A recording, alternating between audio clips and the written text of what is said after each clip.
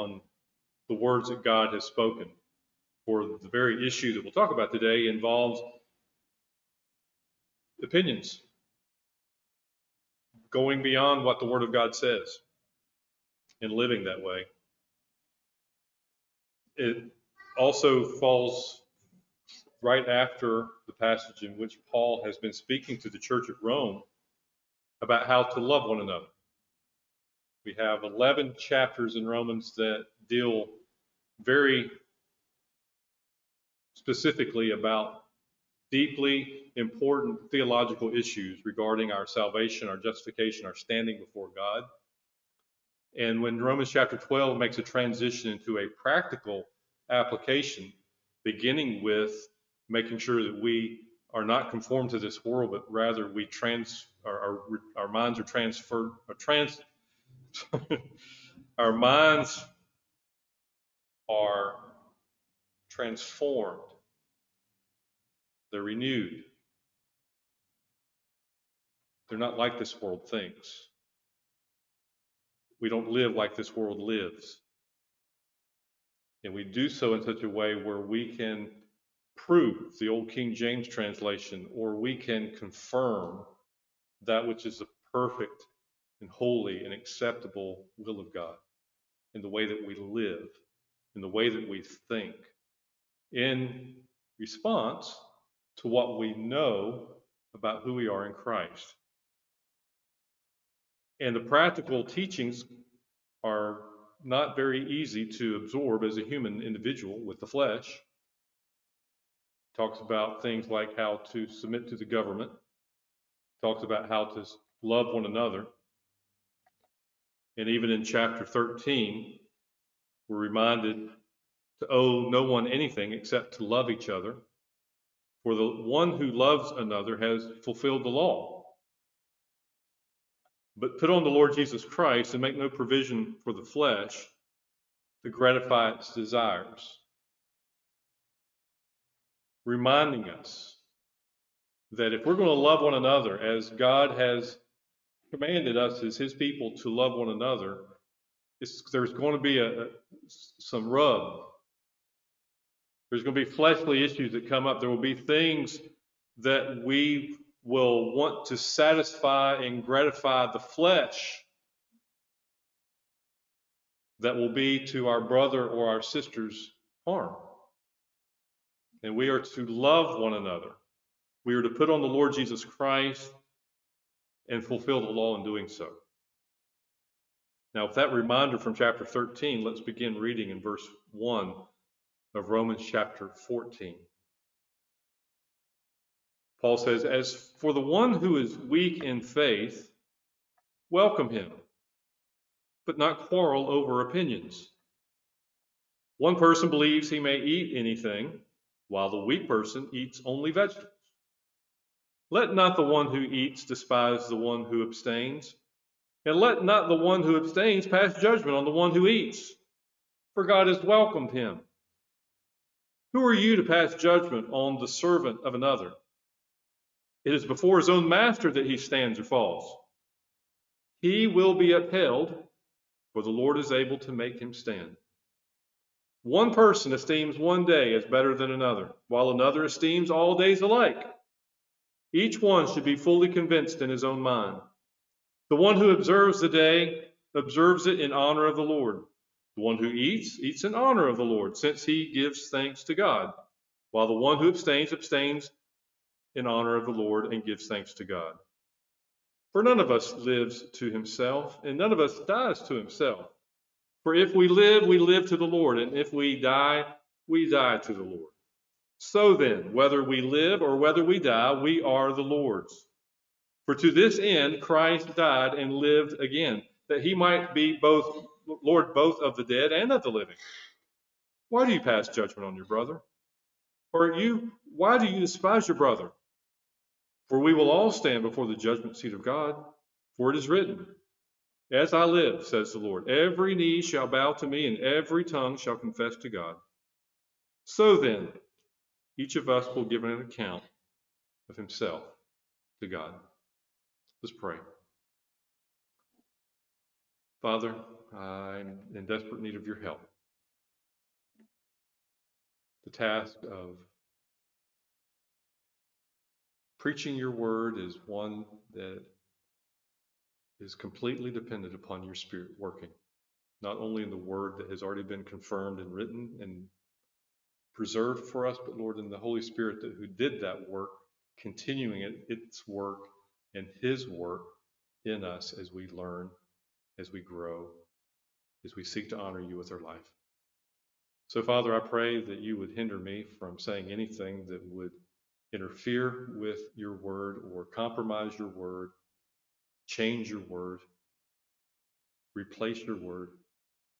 But may we all be completely dependent upon it, Lord, to grow in our knowledge of Jesus Christ, our Savior. Lord, I pray that eyes would be opened and ears would be open to hear, to see, to understand. May you give us the faith to obey. I pray that you give us joy as a result of knowing the word. I pray, Lord, that your work will be accomplished today, and we ask this in Christ's name. Amen. Paul is addressing one concern related to loving one another. As he says, why do you pass judgment on your brother? As if that were in opposition to loving your brother, which I believe that as we look at this text, we can clearly confirm, yes, it would be. But this is not the only place in Scripture in which God has given word through Paul regarding such issues. In 1 Corinthians chapter 8, as well as in chapter 10, Galatians chapter 4, Colossians chapter 2. These are all passages in which Paul is dealing with weaker brother, lesser brother. Strong brother in the faith, one who is not so strong in their faith. And there are different issues. We're probably more familiar with eating of meat offered to idols, or we're concerned about whether we observe a particular holy day, those types of things. And these were things that probably were related to the relationship between the Jews and the Gentiles that we've already identified in the book of Romans as we've studied. As we've talked about, much of the message of Romans at the very beginning is addressing those who were Jewish and asking them the rhetorical question, was it not good for you to have the law? You should be better off. You should be the spiritually mature person because you have the advantage of law. Or was it not an advantage to you? And Paul used much of what he was speaking of theologically in the first 11 chapters in trying to get these two groups of people to understand that they were all saved the same way, justified by faith, and that the law was profitable for each of them, whether they originally received it or not. And it is probable that these things that Paul is addressing here in chapter 14, specifically to the church in Rome, were probably offsets of that. That there were probably pockets within that church at Rome that felt that, when I look at the Levitical code, when I look at the Mosaic writings and I see that God has called us to abstain from certain things, it would probably be just good for us to say, we're not going to eat any meat at all. If I can't eat pork, if I can't have my bacon and my pork chops and my ham and my sausage, then let's just scrap meat altogether. And I can somehow relate to that. Maybe that's the reason why I use that as an example for eating meat. So they would just simply eat vegetables. I don't think that this was a group from California that decided that, we're going to watch everybody else's health and we're going to dictate everybody's, intake dietarily speaking. And we're going to make sure that they don't eat it. We're all going to be vegetarians because we don't want to harm any animals. That's not what Paul is addressing. But nonetheless, he's addressing it because that has become an issue. And before we try to make practical applications, which is something that, we love to do when it comes to this, about, well, I should be able to do this and you should be able to do that. How dare you keep me from doing this, or how dare you do that? We've got all kinds of that stuff going on. There is a practical application to this, but I think that there are at least three helpful observations to identify from this passage of Scripture before we jump into that boat. Three things that I think will be very helpful for us because Paul, as inspired by the Holy Spirit, included them in this passage of Scripture that will help guide us through this in a very helpful way. The first thing I'd like for us to observe is in verse 4. Paul says, "Who are you to pass judgment on the servant of another? It is before his own master that he stands or falls, and he will be upheld, for the Lord is able to make him stand." First observation, we all belong to a master. This is not subjective. The life that you live isn't going to be determined on what the majority thinks or who the president is or where you serve on the mission field. We all belong to a master. We need to understand that as God's people. My mind immediately goes back, in preparation as well as on my sheet because I have it listed here, but my mind immediately goes back to Romans chapter 6, where Paul says, "What then? Are we to sin because we are not under the law but under grace? By no means. Do you not know that if you present yourselves to anyone as obedient slaves, you are slaves of the one whom you obey, either of sin, which leads to death, or of obedience, which leads to righteousness? But thanks be to God that you who were once slaves of sin have become obedient from the heart to the standard of teaching to which you were committed, and having been set free from sin, have become slaves of righteousness." Now, I can guarantee one thing this morning. There's not a lot of things I can guarantee. One thing I can guarantee, that you have a master. It's either sin or it's God. Jesus said, a man can serve. He cannot serve two masters. He expressed it in such a way where you will either cling to one and despise the other, or you will love the one and hate the other. You cannot serve two masters. You cannot serve, in his words, you cannot serve both God and money. Materialism. This world. You can't serve both. Now, Paul, in Romans chapter 6, goes on to speak about the frustration that he has in not wanting to serve one of the masters because he loves the other one, but yet the law that works in him, the law that works in his flesh, something that we can all relate to because we all, regardless of our spiritual standing and maturity, we all are still dealing with the flesh.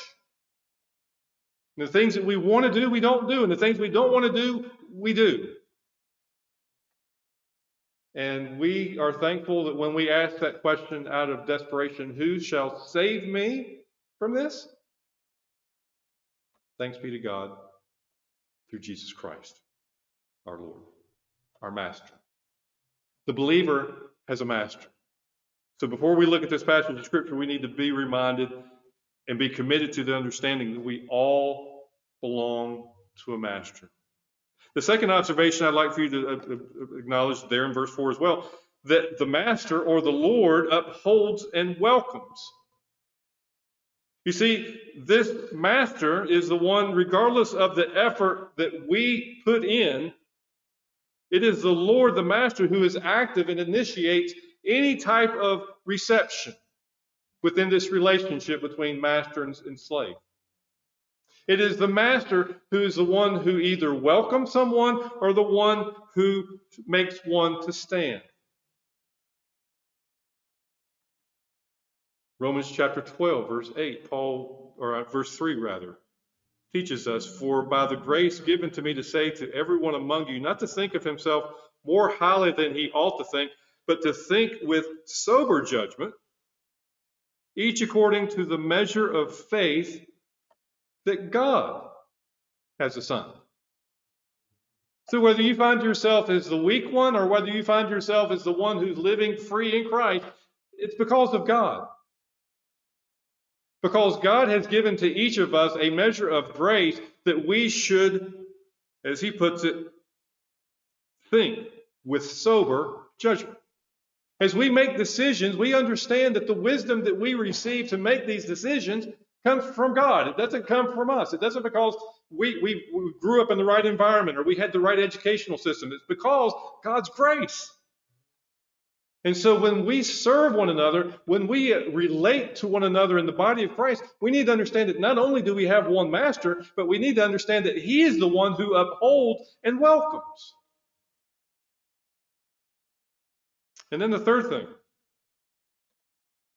You're saying, man, you're really going through these points. You should wait until the next section. No, I'm just kidding. The third thing, we will give an account to the Lord. We all have one master. It is this master who welcomes and upholds. But we will one day answer to this master. You may have noted that twice in our service already, once through responsive reading and the other through a prayer of confession, we have acknowledged that there is coming a day of judgment. In Isaiah chapter 45, God is reminding his people that, you know what, everything that's been going on, all these nations, everything, one day it's coming to an end, and one day, every knee, not most knees, not willing knees, but every knee will bow. And every tongue, not most tongues, not compassionate tongues, not wise tongues, but every tongue will confess. What are they going to confess? That God's in control. That God is in charge. That God is who he says he is. Paul reminds us of this as Christians. 2 Corinthians chapter 5, he says, "For we must all appear before the judgment seat of Christ, so that each one may receive what is due for what he has done in the body, whether good or evil." Just so that you have an understanding and not have an unnecessary sense of guilt or peril in your life awaiting you, that there is a day of judgment that all the world will face who are without Christ. We read about this in the book of Revelation. We often refer to this as the great white throne judgment because it is a white throne. The one who is seating on the throne is incredibly bright white. It's going to be great. This is going to be a day in which the books will be opened. This will be a day in which the lives of those who have been added to the book of life and every work that everyone has ever committed. And we all have this vision of some guy with this huge, big volume, like, bigger than an encyclopedia set, but like it's one big roll. And it's just page after page of everything that we've done. That day's coming. Jesus even had to remind those in his day that there was a day in which even the things that were secret will be made known. You know why? Because there's a record. And for those who will stand before this great white throne judgment with nothing but what they've done with their body, whether it be good or bad, if that's all they've got in this book, then he will say, "Depart from me into an everlasting fire forever." But for those of us who are in Christ, and what I mean by that, for those of us who are in Christ, for those of us who have been made alive, for those of us who have seen our sin and have been convinced that our sin is worthy of death, and we see this gracious gift of a perfect righteous God coming in the form of Jesus Christ, the Son of God, born in flesh so that he could live a perfect life and to die physically on a cross. And there's a whole reason for that. It was not because he got mistreated, not because he messed up, because somebody did something to him that he wasn't in control of, but because he chose to do what the songwriters insisted be done in their song, to say that the wrath of God was satisfied because his blood was shed to make atonement for sin. If it is said of us that that is who we are in Christ,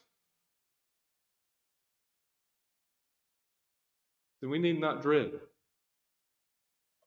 We need not dread. hell. But there's a day coming, a day that should sober us, that we will stand before Christ. Not because we're going to prove that we're good enough for heaven, but because we're going to give an account of our body, whether it be good or bad, and there will be reward. Reward. For what? I didn't do anything. It wasn't in my power. It wasn't my wisdom. It wasn't my strength. It wasn't my plan. I was simply obedient. I had faith in Christ. I surrendered. He worked through me. But it wasn't me. It wasn't me, but it was Christ. And the Apostle Paul says that there will be a day in which there will be good and faithful servant. Enter in.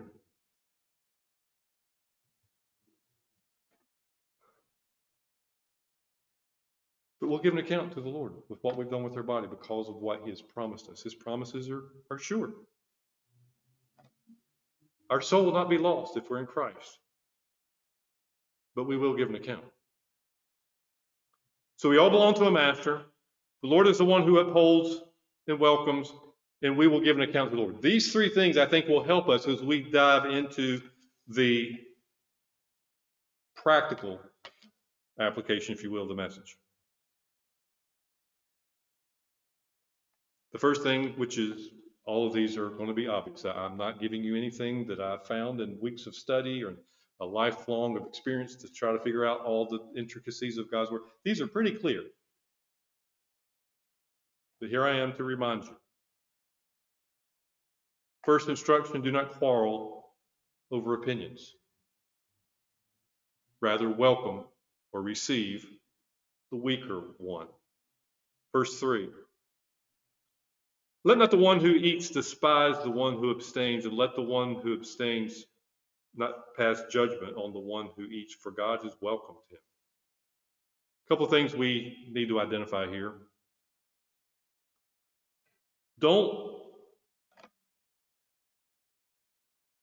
That we should not argue or quarrel over opinions. What does opinions mean? Well, it's probably very much what you're thinking about. It's things that we have deliberated in our minds, things that we have reasoned out. The subjective application in our own hearts towards life. And Paul says, for the one who is weak in faith, welcome him, but don't quarrel over opinions. So this is a word given to the one that's not weak. But what does it mean to be weak? Does this mean that this is an immature person? This is a person who just hasn't learned enough about the Christian faith? Well, actually, this word is translated most other times throughout the New Testament as sick. Infirmities. Not healthy. Now, we can try to make some application. I don't think that we need to go too far with this, but we just need to understand that when Paul is addressing a certain group of people within the church at Rome as being weak, we need to understand it's not something that they just learned a little bit more that we get over it. Or at some point in their life, when they finally are a Christian for 20 years, then they'll finally get it. But I think that what is being meant here by this term weak, as Paul uses it, is that they're not functioning fully as intended. But again, Paul says, what? As for the one who is weak in the faith, welcome him. Interestingly enough, this is the same word that's used in verse 3. For God has welcomed the one who is supposedly not weak. Isn't that neat? If you see somebody who's practicing something that, in your opinion, isn't necessary, like being a vegetarian, if you see somebody who thinks that they're not only doing themselves a favor, but doing God and everybody else a favor by not eating meat, you don't despise them. You welcome them just as God has welcomed you. The one who is understanding who you are in Christ and know just what your liberties allow you to do. You don't quarrel about opinions. You don't go over and start deliberating and start saying, don't you really want to be like me? Don't you understand that I've got this figured out? Why? Because the only reason why I've got this figured out is because God has welcomed me. And so I graciously receive my brother or sister who is weak, just as God has graciously welcomed me, because I am infinitely weak. Apart from Him, I can't do anything.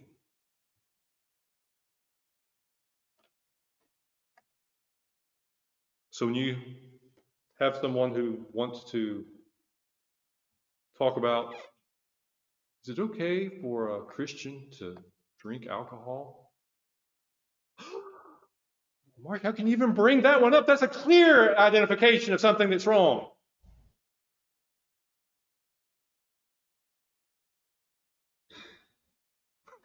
Not to everyone.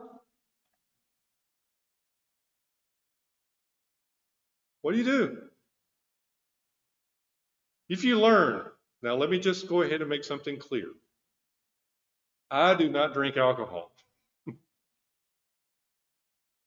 But if I was to tell you at this moment right now that, you know what, I just want to let you know every time I come in from work, it's really a rough day and I just need a glass of wine before I go to bed. What just happened in your mind right now? Did you welcome me? Did you receive me as God has received you? Or do you want to start an argument about why I'm wrong? Let's put it in a little bit more contemporary context. There's some Christians that would say, if you love your neighbor, you'll get the vaccine for COVID. There's some other Christians who say, because of its relationship it may have with aborted human tissue and my body is the temple of God, I'm not going to take the vaccine. What just happened in your mind right now? And if somebody lived through either one of their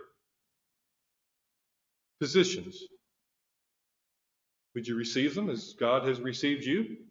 Or would you say, well, I tried to tell you.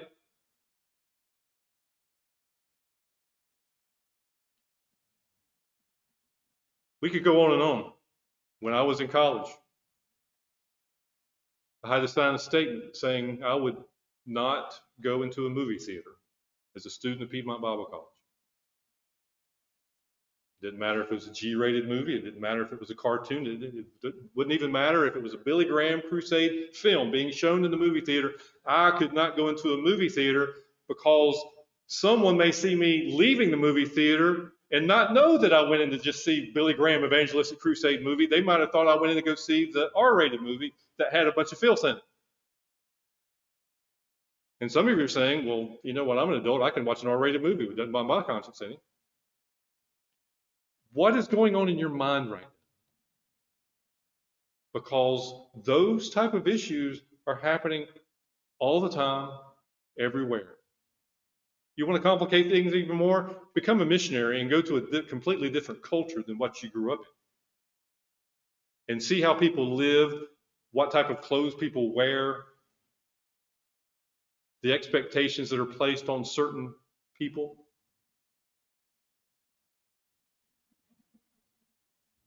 But Paul makes it very clear.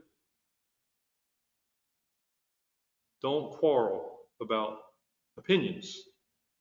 Now, let me be really clear here.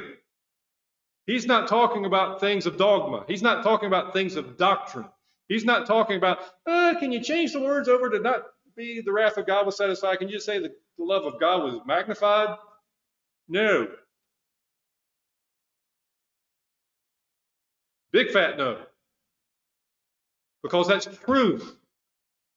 That is clear. That is orthodox. That is Christianity at its core. You can't have God's love magnified without having His wrath satisfied. unless we all go to hell. Thank you, Pastor, for the illustration you just provided. But we're not talking about those types of issues. If you can go to a passage of Scripture and say, thou shalt not commit adultery, then guess what? I picked this up when I was in my youth group. There's some things you don't have to pray about. If you got a young man saying, you know what, I would like to get intimate with my girlfriend before I get married, will you pray for me about that? No, because you don't have to pray about that. Now, if you come to me and say, you know what, I want to take my girlfriend to this movie, we can have a conversation. But there's things that we must be dogmatic about, and then there's things that we must understand. You know what? They may not be exercising the full liberty that God has provided for them to do so, but I'm not going to argue about it.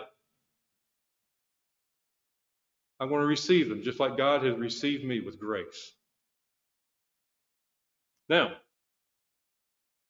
to the weaker, Paul says, do not pass judgment. Verse 3, let not the one who eats despise the one who abstains.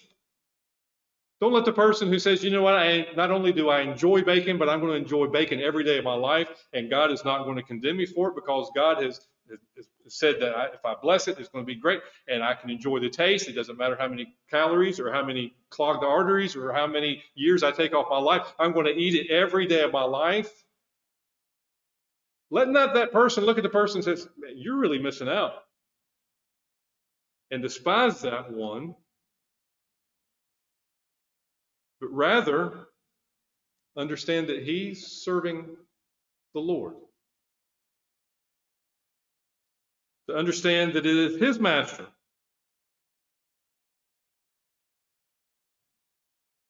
Verse 4 says, you who are to pass judgment, who are you to pass judgment on the servant of another? It is before his own master that he stands or falls, and he will be upheld. Don't think the fact that he is not exercising all the liberty in Christ that you're exercising, think that he's somehow going to trip up. Because it's not based on whether he can trip up or not. It's based on the fact that the Lord is able to help him stand.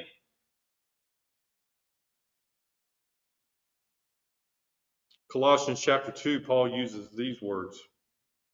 And you, who were dead in your trespasses and the uncircumcision of your flesh, God made alive together with him, having forgiven us all our trespasses, by canceling the record of debt that stood against us with its legal demands. This he set aside, nailing it to the cross. Now that's a great start, right? That's a tremendous truth to understand that God has taken all of our sin and he nailed it to the cross with Christ. Therefore, let no one pass judgment on you in questions of food and drink, or with regard of a festival or a new moon or a Sabbath.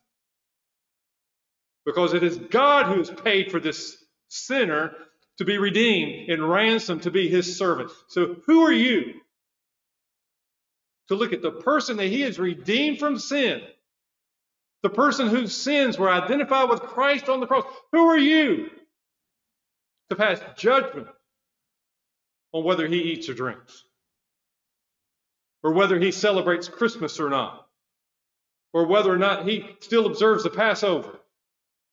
See, I got some of you thinking, whoa, we all celebrate Christmas. You might be surprised at some of the rich Christian thinkers over the past several centuries who said, you know what, have nothing to do with it. It's not that they were getting rid of the incarnation of Christ. It wasn't that they were dismissing that Christ came in the flesh. They abstained because of the worldliness that they saw attached to it. Wow, that's so silly. Who are you to judge? Who are we to stand as if we've gained something different than God's grace? So it's not that it's not just not passing judgment. It's respecting the Lord. Now, let me also be clear about this. that it was Jesus who said that you will be able to know someone by their fruit.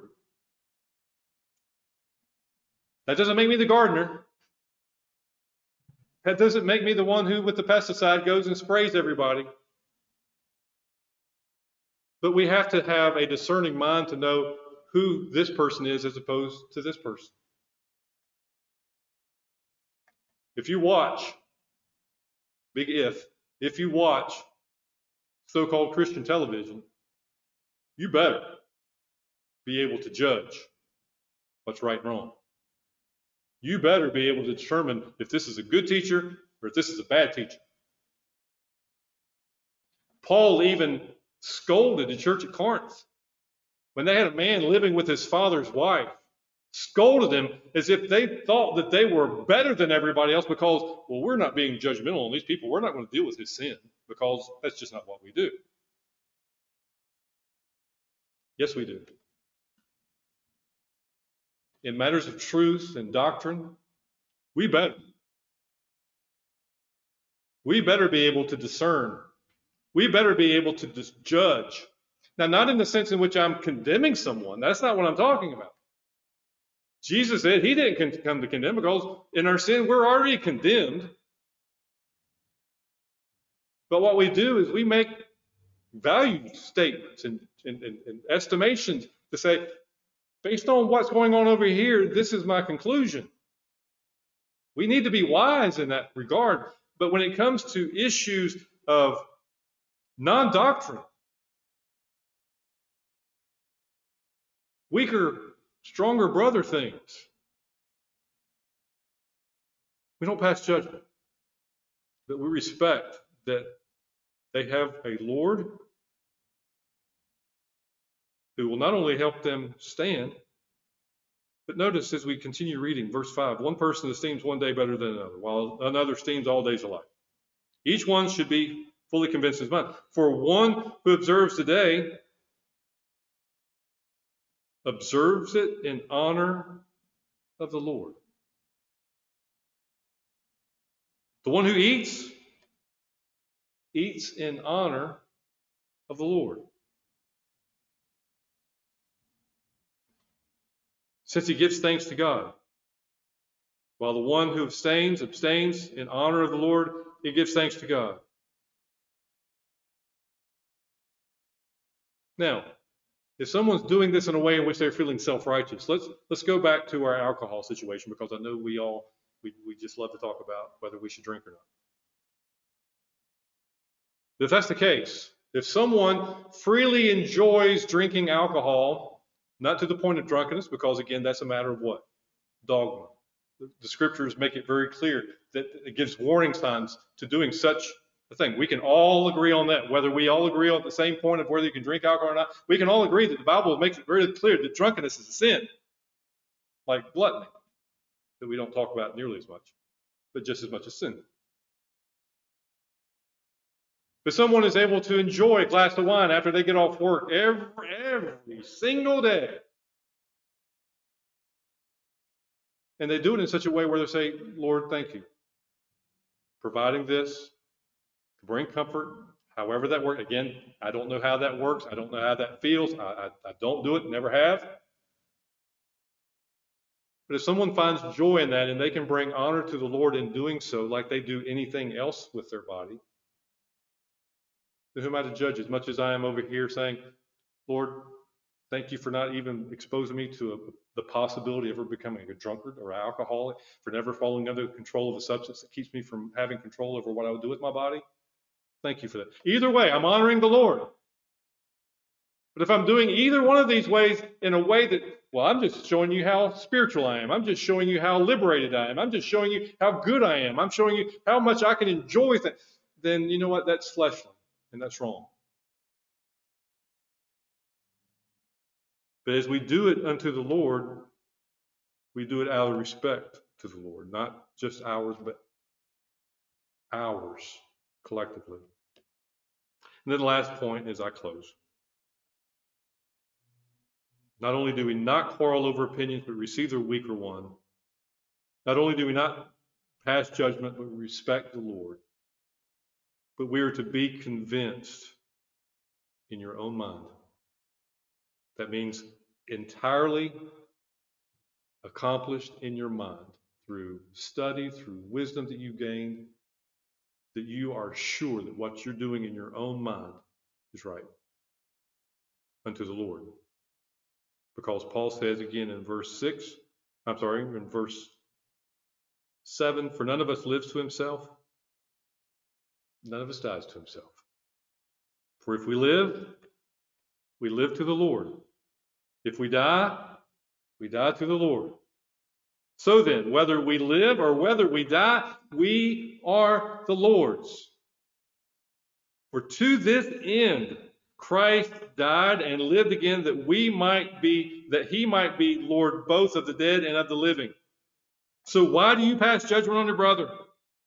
We're all going to stand before the Lord. We're all going to give an account of what we've done with our body, whether it be good or bad. So who are you to pass judgment? You need to be living to the Lord. Whatever convictions you draw, you need to draw them from truth, and you need to do them as unto the Lord. You don't do them in such a way where you prove to somebody that you're better than they are. You don't do it in such a way where you show yourself to be higher up, that you've got it figured out. We live as unto the Lord. But Mark, that means that somebody's going to live differently than I do. And let's face it, that bothers us sometimes, right?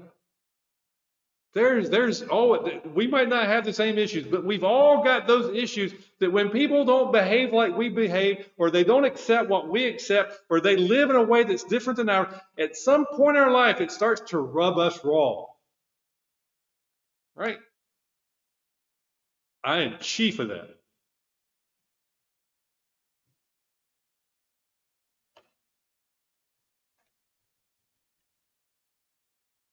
But why? It's because I want to honor the Lord, or is it because I want to honor me?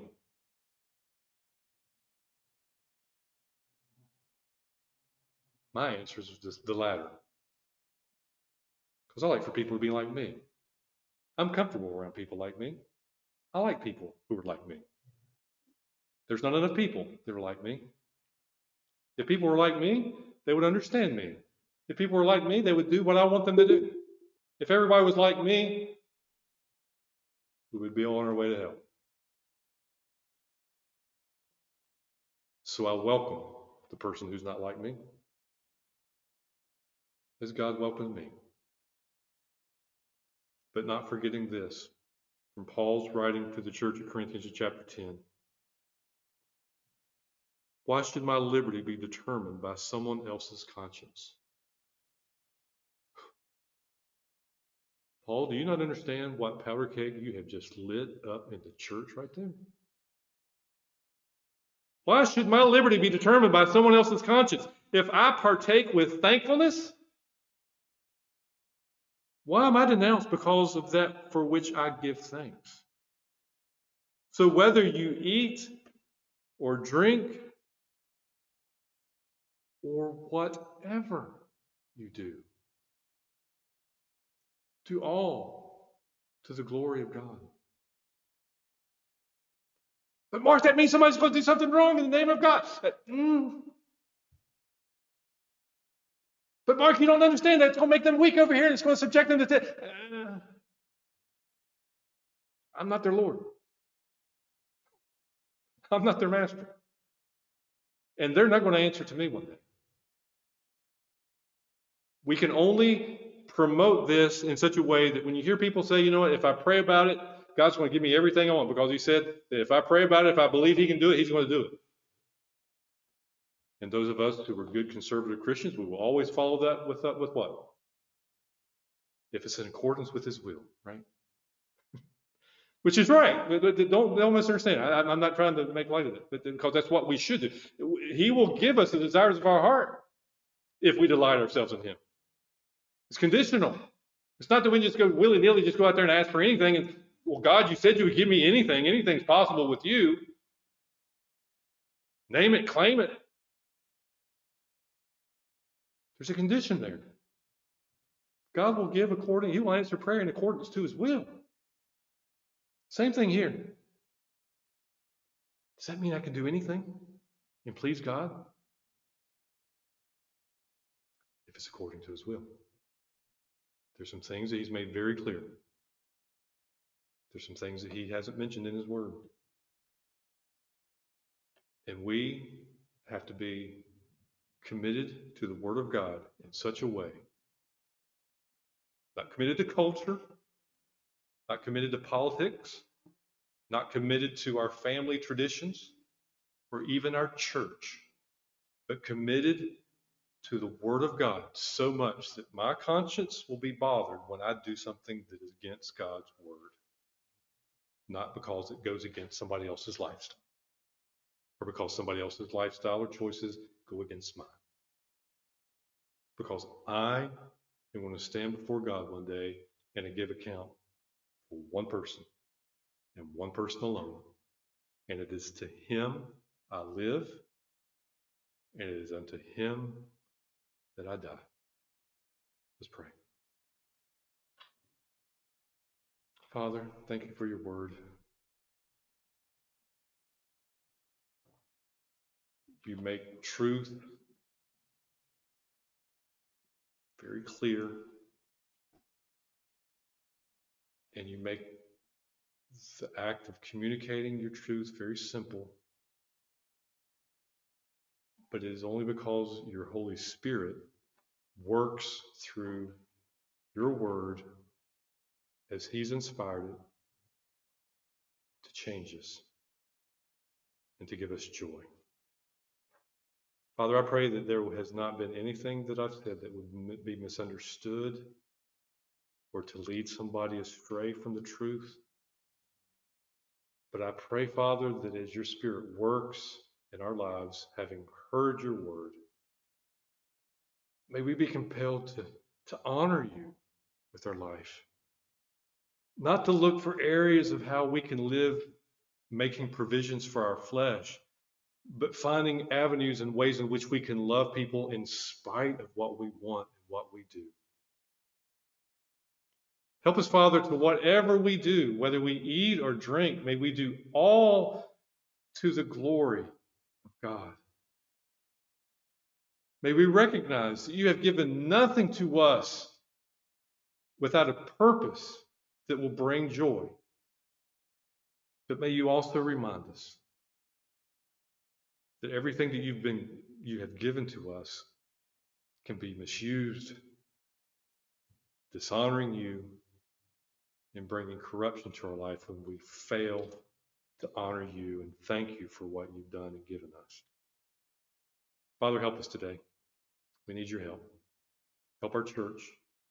Everyone who is under the sound of my voice right now, I pray for us that we would believe you, that we would commit ourselves to you, that we would honor you in all that we do. We ask this in Christ's name.